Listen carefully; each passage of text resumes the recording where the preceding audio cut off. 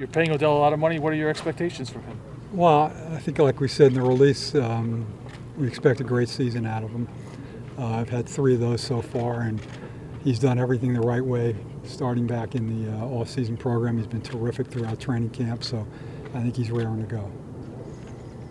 How important was that in this whole process that he kind of did all those things? It was important. We wanted him to come in with the right attitude, and obviously wanted to see if he was healthy, and I think he checked both those boxes. Are you all clear on the same page about some of the things that have gone on in game and off the field, that some of those things won't be happening anymore?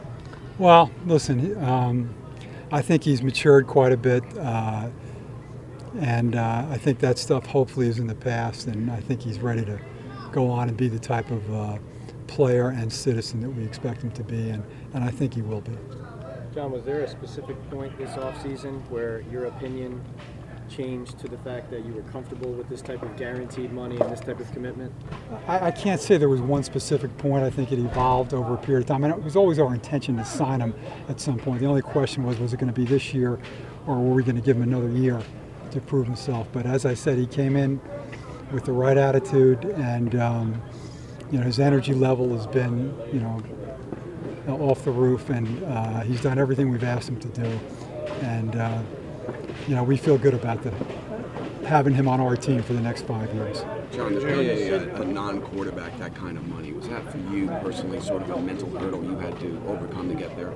Not really, because I don't think it's completely out of line in the wide receiver market. I mean, it was pretty apparent that we were going to make him the highest paid wide receiver for now, and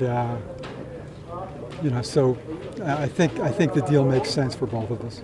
John, you said that you always intended to sign a long-term deal, and you've said that before too. Obviously, there was a period in March where it did not sound like you might have felt that way. I think a lot of you overreacted to that. You were asking me, is anybody untouchable? There's nobody that's untouchable, especially when you're coming off a 3-13.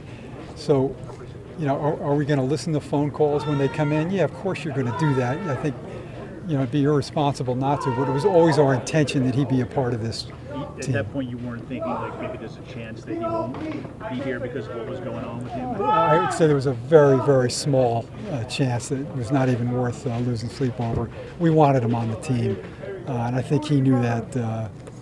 We made that pretty clear to him. John, can you comment on the role that Pat Shurmur played in this, in terms of building up the communication, building up a productive relationship, and how that kind of factored into the whole equation? I think that's a good point. I mean, he and Pat, I think, were on the same page right from the beginning.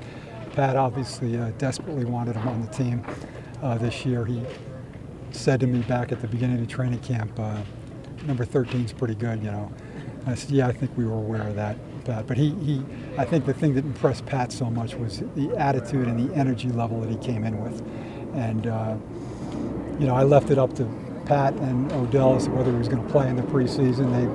It's kind of a mutual thing that he wasn't, and that was fine with me. And then to follow up on that, did you see kind of Odell, I don't want to say mature, if that's the right word, but did you see a change in Odell, from maybe him calming down a little bit? Listen, he's always going to be a high-energy guy. He's always going to be an emotional guy. It's just our hope that he keeps those emotions in check. I'm sure there are going to be some incidents where, he gets excited, and just hopefully he's going to keep it within the grounds of, not incurring a penalty or doing anything else that's going to embarrass him or us. But, he's 25. I think he's moving in the right direction, and he wants to be here. He's really excited about being a part of this team. So. What did you think of this negotiations overall, from a public perception at least? It looked like it went really quickly and smoothly. I wouldn't say there was anything unusual about it. Some negotiations go really quickly, some take time.